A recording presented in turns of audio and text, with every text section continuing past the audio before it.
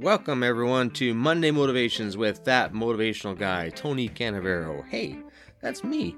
Every Monday I'm bringing you motivation, mindset training, book reviews, powerful guests, and sometimes some randomness from my entirely too many hobbies.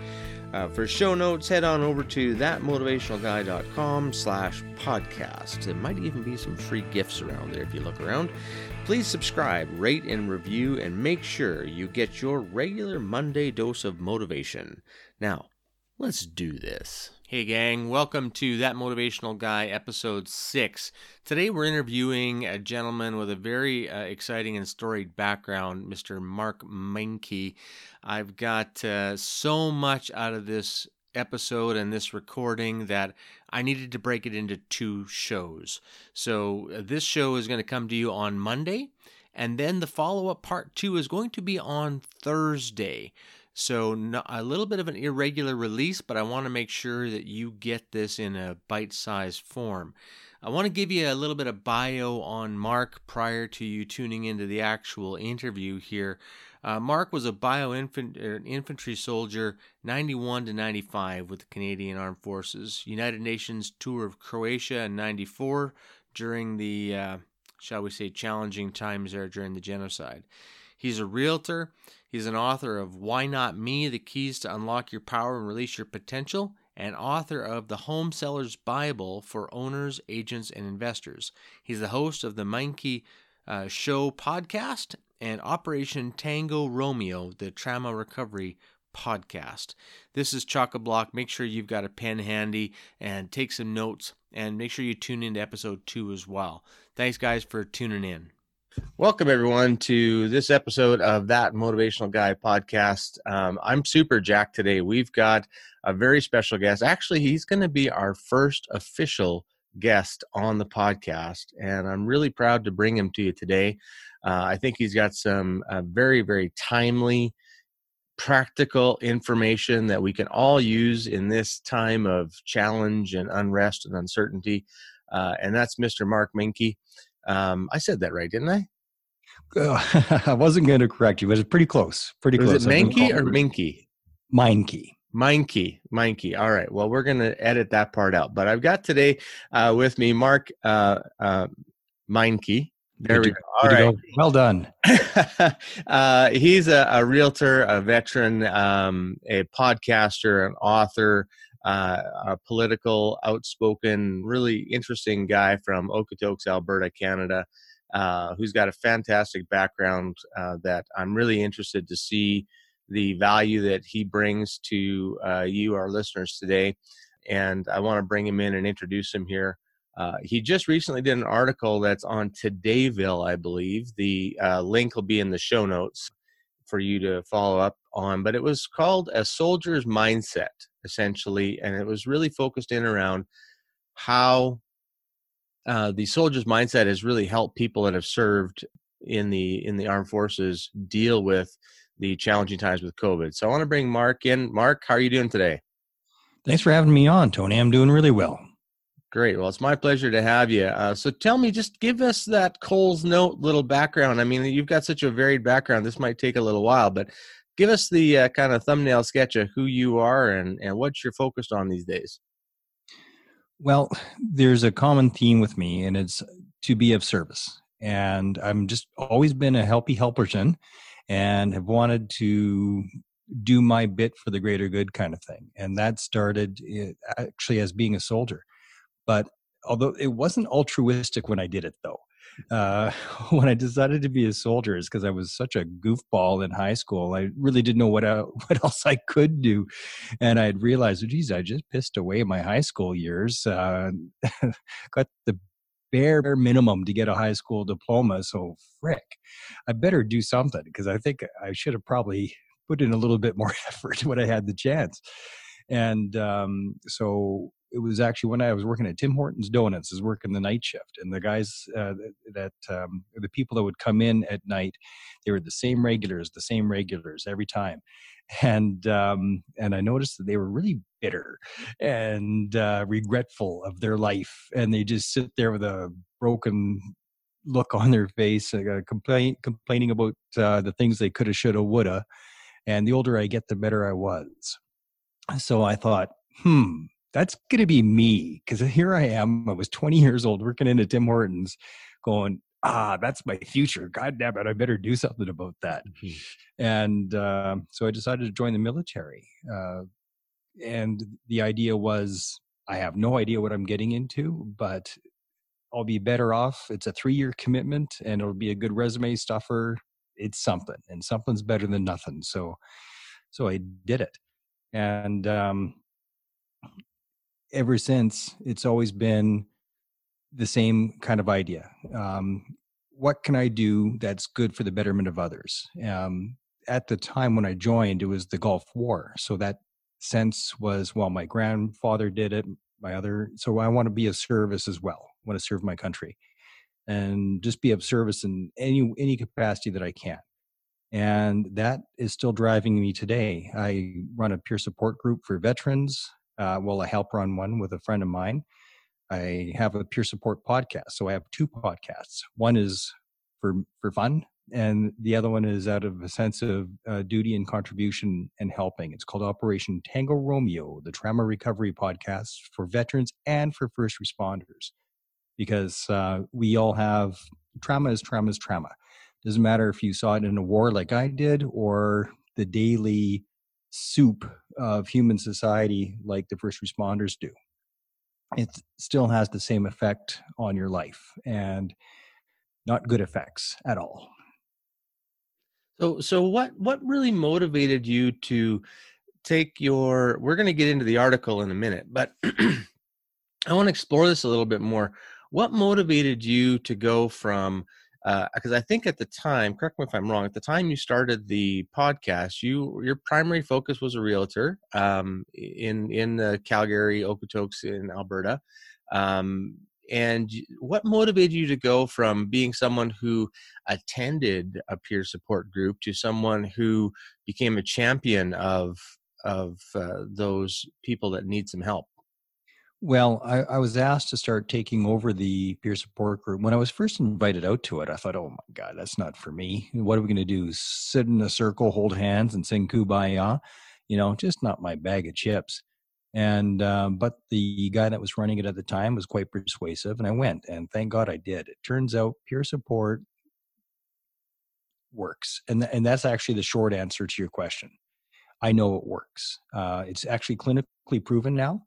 And you shouldn't just do peer support. It should be peer support plus therapy. It should be a blended deal. But not everybody has access to peer support. And that's what had me make the podcast. Because while we're there in person, in group, some of the people would be like, oh man, that was such a good lesson. And I want to be able to share that. How do we do that? So, well, this is a very private environment. So we can't have a camera rolling in here. But I already had the Meincke Show podcast. So eventually it dawned on me. It's like, all I got to do is one more podcast. I already got all the gear. I've already spent the money. And Operation Tango Romeo was born. Tango Romeo is the phonetic alphabet for TR, and it stands for trauma recovery. So it's Operation Trauma Recovery. Fantastic. And it's not just for us. It's also for our families, because we're really tough to understand. And that's part of the problem of transition from military to civilian life, is that we speak our own language and have our own way of communicating, and some people are really off-put by it. The type of humor, the directness, it's seen as aggressive and uncomfortable. So then we feel uncomfortable. A great deal of us actually end up being truck drivers, just so we can just get away from people, because we don't want to hurt anybody's feelings anymore, and we don't want that sense of rejection that we tend to get all the time, because we don't fit. It's like square peg in a round hole, and you can't get it out of you. You can adapt and learn how to not stick out like a sore thumb in civilian life, but a lot of the people I served with never did figure out how to do that, how to play that role. Right. That's what it is. It's the role of civilian, and it's really difficult. and in a lot of cases they can't do it, and that's part of the reason that our suicide rate is as high as it is. It's frightening, Which actually. It's frightening. I it read is. this. I've got a lot of vets that are friends, and so I pay attention to it. Someone actually was planning on being in the military as a young man, and some things didn't pan out. So it's quite near and dear to my heart, people that serve, and thank you for your service. But the stats are frightening, Mark. They are, and we're not the only subset of society that has a high suicide rate. The transgender community is off the charts, whether they transitioned or not. It's still off the chart suicide rate. But talk about square peg in a round hole. Like when you Right. feel like you don't fit, when you don't have that sense of connection, and transgendered people, I would imagine, because it's such a small subset of society, and it's not understood, I think, by anybody. Um, of course, you feel disconnected from society. Right. Of Right. course, Right. you do, and it's and even more so than veterans. Right. But when you that sense of disconnection is really difficult. Matter of fact, there's a youth trauma support group in Calgary. The name of it will come to me in a moment. I've had the founder of it on my show, and it's all about connection there. She honestly believes that trauma causes disconnection, and disconnection causes everything else. That's a problem. The drug addiction, all of it, as Right. people feel disconnected and lonely and on their own. Peer support helps bridge that. And matter of fact, I am going to be. I got a couple more projects I have to get done first, but I'm going to be writing a manual basically for peer support. What makes a good peer supporter, one-on-one, and also what makes a good peer support facilitator? Because really, everybody needs a peer support group. Everybody. Fantastic. Uh, Interesting. Sorry, Sorry to go ahead. interject. I just finished reading not that long ago. It's actually on my shelf back there. A book called Recovery by Russell Brand. And it's really Russell Brand's take on the 12-step program that was, of course, made almost institutionalized by the AA movement. And one of the key cornerstones of that 12-step program is that peer support. It just won't work unless you have that peer support. So really interesting that how integral that's been for you.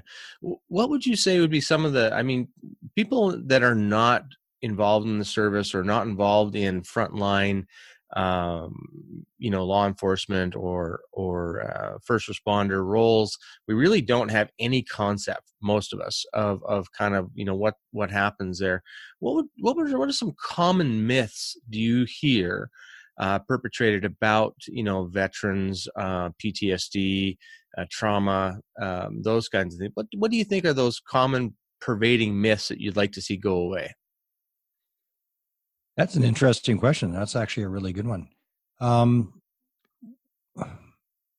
One that I've seen pervasively, and I've seen it in the world of fundraising, oddly enough. I'll give you the example, then I'll explain. So, because I have a veterans support group and support podcast, I have met quite a few people that also have an organization to support veterans. One of them is a friend of mine, Todd Heisey, who founded the Veteran Hunters. He finds and funds hunts for veterans. Well, even within the veteran community, he was denied funding from a few different organizations, major organizations that are proposed to be supporting veterans. He said, yeah, we were going to give you the money because, clinically proven, blah, blah, blah. But we've decided that veterans with PTSD shouldn't be carrying guns around in the woods. It's like, oh, well, isn't that interesting? The people that are the highest trained and most familiar and safe with firearms, you think that because of PTSD, we shouldn't have firearms. Well, that's complete horseshit. There's a great deal of us at the local gun range, and that's our catharsis. Going to the ranges and incredibly peaceful somehow. All that Hmm. violence coming out the end of your barrel, it's almost like it takes it out of you and throws it down range and beats up that piece of paper target at the end. Hmm. There's something about the range that's very, very relaxing. It's mostly because it's so mindful. It's incredible mindfulness, kind of like going to the batting cages. It's a lot like that. You've Hmm. got to be thinking about all kinds of things, like all these different components of your form, just to finally make contact with that ball, and hopefully it goes in the direction that it was intended. And that is a close analogy to the range. Hmm. It's extremely mindful. There's all these different components that go together before that trigger gets squeezed, and it's very, very mindful. So it just keeps you in the moment. It's Hmm. very therapeutic. I would And say that I've definitely spent my time behind a firearm. Grew up with firearms my entire life, and have spent very little time on a range, mostly out in rural Saskatchewan, where there's nothing but space. So, you know, let's just say it was a little different. But to be accurate, you need to be focused on only what you're doing. So it's almost like a form of meditation, where for that moment, those moments in time, there's nothing else coming into your brain. You're into a no mind sort of situation. Would you agree with that? yeah, I think so. And that's the point of meditation, is to not be thinking about anything. And the Right. next thing about that's best thing about not thinking about anything is only thinking about one thing. Right. And the brain can be trained. So the more you practice mindfulness, if you do it 2-3 times a day, it becomes like muscle memory for your brain. So you can start to stay in that state better, and you learn to focus better. A lot of people get diagnosed with ADD, which I'm no longer convinced is actually a thing. I think it's just trauma symptoms. It's just Interesting. trauma symptoms. Interesting. So ADHD is not its own thing, I don't believe, based on chemicals, this, that, and the other. It's a symptom of trauma, and there's starting to be more supporting evidence to to show that. I mean, it's probably a bit of both, but certainly PTSD symptoms often get misdiagnosed as ADHD, and it's not. It's just that we got 10 different things going on in our brain all at once, especially if you're highly creative. Hmm. That is not helpful when it comes to focus. Right. And you're a concept person, not a task person. Right, right, exactly. So, when you got started down this road towards peer support, and I mean, your main podcast show came before the trauma or the peer support podcast. So, getting that up and running, what sort of roadblocks have you encountered along the way? Well, the first was learning the gear. It's a hell of a learning curve, depending on how far you want to go. When I first started, the first thing I got was well, actually, I had nothing. I just had my laptop. Period. That was it. That was my first couple of goes at it. Was as I wanted to get better and better at it, I picked up a Blue Yeti mic, which is what everybody does the first time. Most people speak into the end of it instead of the side of it, and that's not how that one works. So I had to learn all of that, and then from there, a mixing board, and then it's like, oh, that isn't quite right. Now I use a Rodecaster Pro, so there's all this equipment and stuff, and it kept costing more and more and more and more money.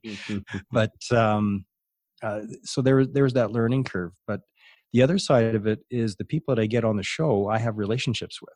Right. Impossible to get at people that there's just no other way I would ever have a chance to meet them and Mhm. sit down and have a conversation. And then that turns into a relationship. And then you have your network. And that was one of the bigger reasons I started the Meincke Show podcast in the first place, was to build a network, because I'm not native to Okotoks. Right. And then I just fell in love with it. I just enjoyed all the things that I could learn from other people, the connections. And when you sit down with somebody for an hour, having a meaningful, not a surface level, but a meaningful conversation, it's poof, you have a relationship. And I've had some pretty cool guests on the Meincke Show podcast. that I'm super blessed that they took the time to come sit in my living room studio, which I've now moved to the kitchen table. Yeah, well, I can relate to that. We live in a one-bedroom, 800 square foot house out here in our little property. So our studio is in our office, which is also in our master bedroom. So when you only have one room in the house besides the kitchen and the living room, it kind of narrows your options down for sure. So tell me about that a little bit. What was the biggest surprise moment that you can remember, without naming names unless you really want to, from a guest on one of your podcasts where you're like, wow, that was fascinating? Oh, there's so many, but well, one, I had Man Tracker on. Oh, Terry, Terry. Terry Grant, great guy. And just the fact that he would say yes. His show is still on Amazon Prime, all 6 Mhm. seasons of it. And just how funny he was. And what a good storyteller. Because all you see is the steely-eyed Man Tracker on TV, a man of few words. Well, not in person. He's not a man of few words. That guy can talk. And he was one of the easiest guests I've ever had. You just give Cool. him a little nudge and off he goes and he tells one hell of a good story. It was just the easiest interview. What a great guy. Cool. And isn't he like massively tall? No. He's about 6 foot. Oh, I've got to mix up with somebody else. I thought he was super tall. That's my bad. Oh, Carry no, on. that's Sorry Blake about that. Shelton. Yeah. But no, Man Tracker's about 6 foot, maybe just a little under. Super nice. He really is the country gentleman that people think he is, but a better storyteller than you could believe. So that was a surprise. Another surprise, both that I got him and what a wonderful guest he was Theo Fleury, the NHL superstar. Mm-hmm. Well, I've probably listened to the episode with me and Theo a dozen times, and I'll listen to it a dozen more because there's so much there. And we weren't talking about hockey. Well, a little bit in the first. He's been on twice, but on the second one, it was all about trauma and trauma recovery and mindset, but from a champion's perspective, not from the victim's perspective, which Right. is all that I'm about. I'm all about the recovery. It's like, yes, this happened, and yes, that is horrific, and it affects your life. Now, what are we going to do about it? Right. We have to do something about it. Right. Well, you mentioned something when we were chatting earlier about your first book, and our show is really about motivation and mindset, and I call it that motivational guy, but I'm pretty transparent that motivation by itself is completely useless. It's something that can get you started, but it will absolutely not get you to the finish line. But you mentioned something really interesting about that you're not a big fan of positive mindset, more of constructive versus destructive. Now, is that a perspective that came out of your background doing peer support and trauma support, or is that something that kind of just came? Tell me more about that. It just came to me as I was writing the book. So the first book I wrote, it was published in 2008, is called "Why Not Me," but not like why me? No, not that. It's like why not me? As Right. opposed like when you see somebody else who has what you want, well, why not me too? So it's why not me? The keys to unlock your power and release your potential. And as I was writing it, all my source material, all the books, the dozens of books that I had to read to be able to write mine, and all the sources, um, I started to see the bullshit of positive thinking, Mm-hmm. and I really disseminated what does that actually mean. Mm-hmm. And in my mind, it just means it works or it doesn't. Is this serving you or is this not serving you? Right. It's not Pollyanna. Everything is wonderful. Kind of naivety. That's not what it is. It's like, is this building my life or is it pulling my life apart? Like Right. alcohol. I so many friends that are alcoholics, Mm-hmm. uh, and all the ones that quit come to the same conclusion when they finally do it. Is this serving me? Mm-hmm. Or this not serving me? And it really boils down to that one question. If it's not serving me, why am I doing it? Right. Why am I doing it? Matter of fact, I quit drinking last night and I'm not even an alcoholic. But it was that one question that I've quit before, but I had a conversation with my wife last night. I said, that beer I just finished, that's my last one for the rest of my life. Cool. And she's like, why? I'm like, because it's not serving me. Mm-hmm. There's no upside, zero. Mm-hmm. And I got so many friends that don't drink, most because they're alcoholics, some for religious reasons, some for performance reasons. Mm-hmm. Mm-hmm. And I watched a 6 or 7 minute video by Brian Rose from London Real. So if you put in London Real, why I don't drink anymore, it's a 6 or 7 minute video. And that's what it boils down to. And it was very powerful to me, but hearing it from a very, very high performing dude who is a natural addict and alcoholic, but is it serving me or is it not? So last night I decided again, but to make it permanent, because I've quit like a year here, 2 years there, just to make sure I could. Mm-hmm. And but last night I thought, this isn't serving me, and this is also a way for me to support the vast amount of friends that I have that are alcoholics. Mm-hmm. Mm-hmm. So I'm kind of joining them in solidarity, sort of thing. Awesome. Fantastic. That's really interesting. There's, if you haven't seen it yet, there's an interview that Tom Bilyeu does with Trevor Moawad. And this kind of ties into what was a bit of a game changer for me, an idea that that choice is a myth, and which I struggle with a lot intellectually, because to me, choice is one of the most powerful forces in the universe. But Trevor Moawad, who's a super high level sports psychologist, was sharing a story that he had a chat he had with Vince Carter from the NBA. And when he had this conversation with Vince was about 43 and still playing at a very high level, which is absolutely unheard of in the NBA. Your body gives out, or your finances give out, or whatever gives out before that time. And he talked about how Vince Carter shared this story with him about how when he sees young athletes, he believes that they're mistaken, that they believe they have a choice. He says, you don't have a choice. If you want to perform at a certain level, there are certain things you must do and must not do. And if you choose to do the things you shouldn't do, your performance is going to suffer. So do you really have a choice? Not if you want to perform at that level, right? And that kind of ties into, making those decisions of, does it serve me or not? And if it doesn't, then it's really not a choice anymore, right? It's you're either accepting it or you need to spin it out of your life, right? I think that's really, really powerful. Moving on to something else here. When you first kind of made the decision to start going down this road, is this of recovery and or not recovery, I'm sorry, of peer support and trauma? Was it something that was obvious to you, or did you just kind of stumble upon it? It wasn't obvious in the beginning, that's for sure. So in the beginning, I was invited to come out to a peer support group. I had no interest in joining. It just seemed weird.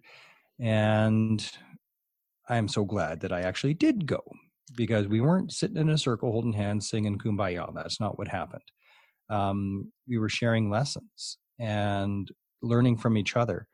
And one of the big things was that I realized, not only am I actually injured, and because I can see myself and others now, okay, this actually is an injury.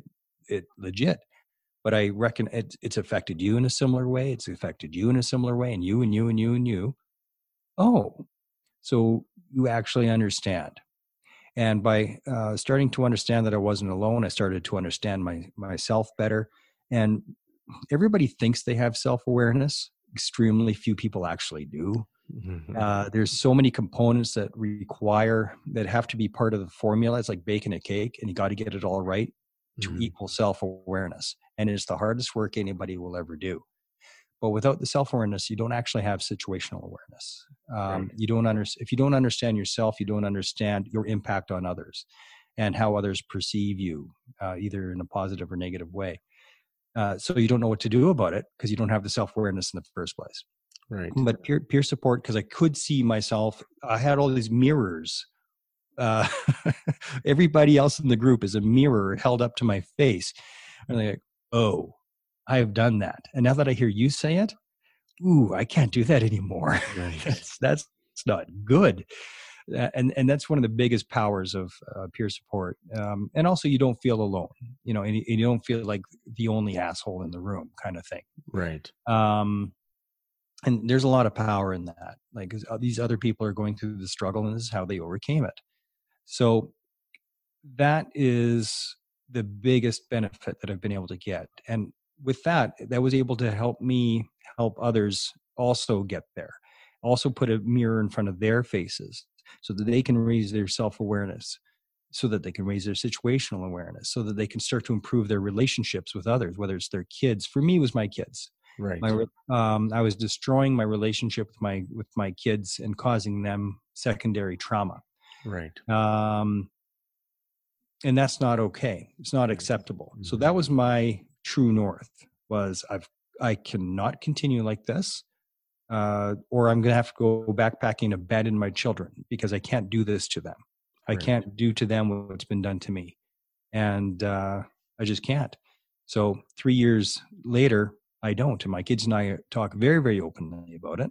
And if you're to talk to them, it's like, they will say, yeah, this is how dad was, and this is how dad is. And we like the is a lot better than the was. I love it. That's fantastic. Yeah. I think it's so true that, most of us that actually need work, and we all need work in some way, very few of us can tell what we need to have done, because we're looking through all of our filters and everything's right with the world. But, hey, thanks so much for tuning in to That Motivational Guy podcast. I hope you got some value from this. As my thanks to you, please accept a free gift from us. Go to thatmotivationalguy.com/change and download a free webinar course that my wife Vanessa and I did on how to change anything in your life. Anything. No strings attached. Don't even have to enter an email address to get the course. It's just our gift and our thanks from us to you. If after going through the course you do get something from it, you'll have a chance to subscribe to more good stuff at that point in time, but only after we've proven that there's some value for it.